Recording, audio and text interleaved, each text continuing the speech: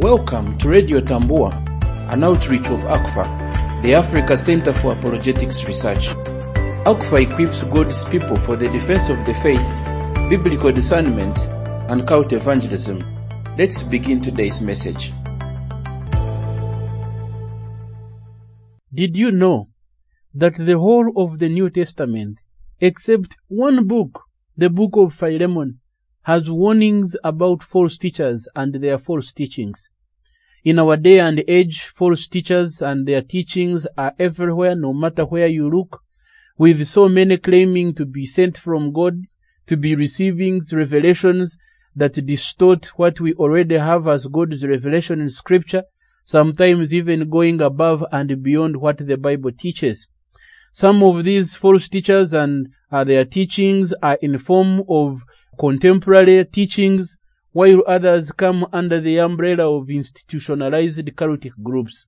Some of those cultic groups are foreign or imported from outside the country, while others are bred from within or local, those that we call indigenous groups.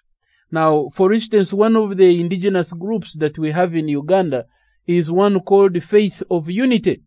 In Lunyoro Chitara language, it would be called Itambiro ly'omukama Ruhanga ow'amahegona ery'obumu. Now, Faith of Unity is a religion that is centered on the Steo Bisaka, who called himself Owobusobozi, in Lunyoro language, the Almighty One. After more than 40 years as an active Roman Catholic, in 1980, Bisaka began to act as a miracle worker. He openly rejected the Bible and Christianity, declared himself to be God, and wrote his own book of scripture, the Book of God. Based on his miracle claims, he ordered his followers to worship him and commanded new rules for their daily lives. But of course, as you well know, Bisaka was a deceiver. His power could never equal that of Jesus Christ, and his words were a weak imitation of what we find in the Bible. As Bisaka grew older, it became increasingly clear to everyone that he had no ultimate power over death.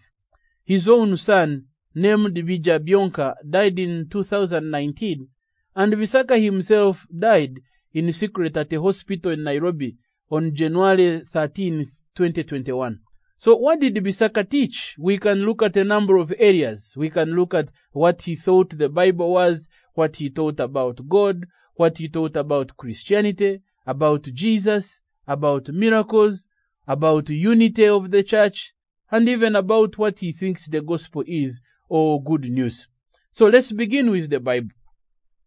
In the early days, especially of this cult, Bisaka encouraged his followers to burn copies of the Bible, right next to discarded witchcraft objects. But based on what he wrote in the Book of God, it is clear that Bisaka did not understand the Bible. He misquoted it and misapplied its words.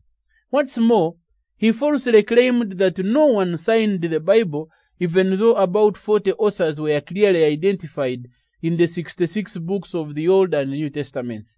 Bisaka also slandered Scripture, raising suspicions that it contained false words, that religious leaders inserted their own words, and evil spirits caused their words to be written in it.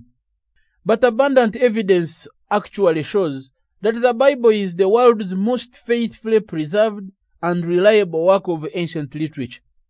Bisaka belittled the Bible, but he should have realized that God's written word, inspired by the Holy Spirit, is living and active, sharper than any double-edged sword, and it penetrates even to the dividing of the soul and the spirit, the joints and the marrow.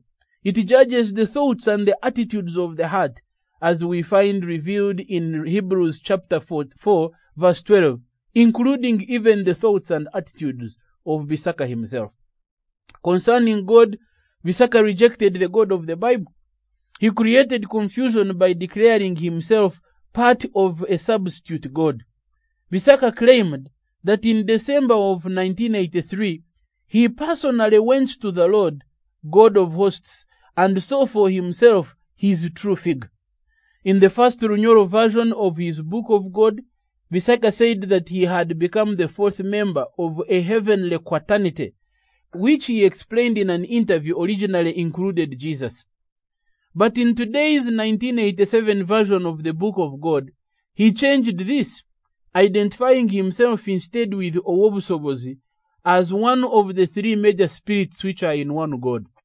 But the true God of the Bible warns, "Before me there was no God formed, and there will be none after me," according to Isaiah 43 verse 10. What did Visaka teach concerning Christianity? Visaka taught that Christianity was a false, harmful religion.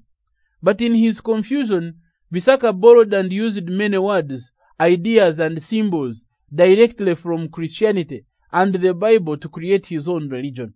These include his 7 commandments taken from the Golden Rule and the 10 Commandments, his altered version of the Lord's Prayer, and his metallic divine crown of thorns.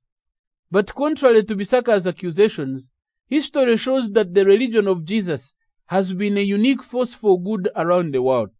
Besides the gospel message of salvation, Christian teaching led directly to the invention of hospitals, orphanages, libraries, universities, and even the concept of human rights. Concerning Jesus, Visaka taught, without any proof, he declared that the biblical Jesus never existed. But almost all historians today, even atheists by the way, admit that Jesus was a real person, based on abundant evidence.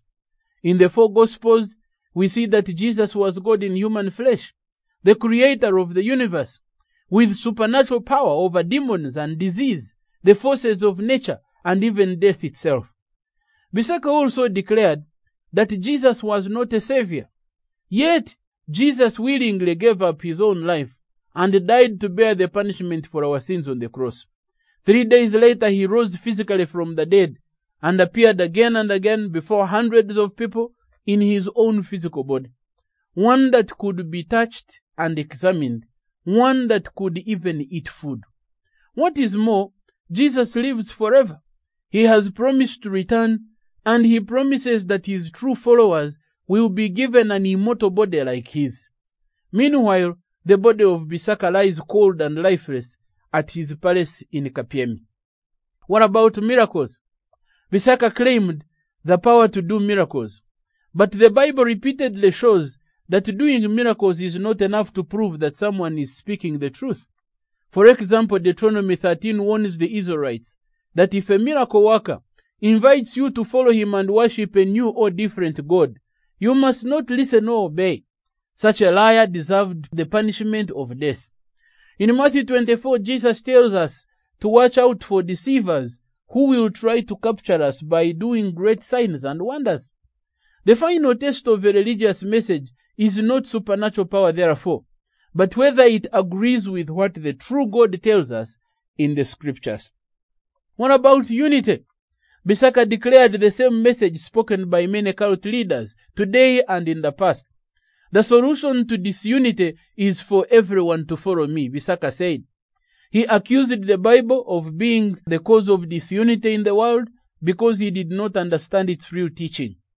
All true followers of God, of every race, tribe, and nation, both male and female, are one in Christ Jesus, as Galatians chapter 3, verses 26 to 29 tells us, or even Revelation chapter 5, verse 9.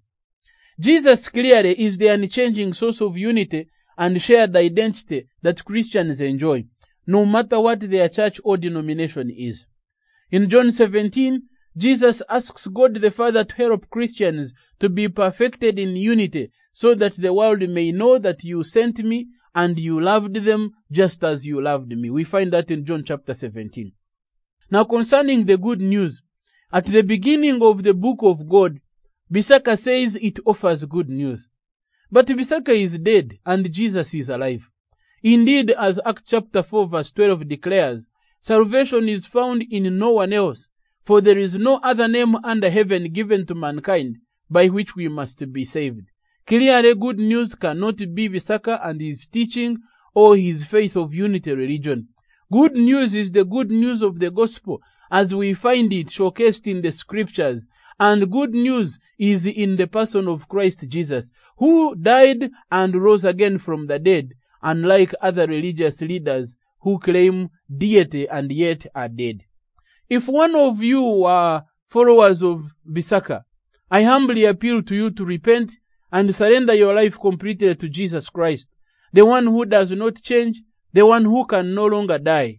You can get to know him for yourself as your personal savior and friend as you read the true, trustworthy word of God, the Holy Bible, not the book of God of oneness, not any other book, but the Holy Bible, not any religious leader, but Jesus Christ, the only one through whom anyone must come to reach the Father, the only one in whom salvation is found.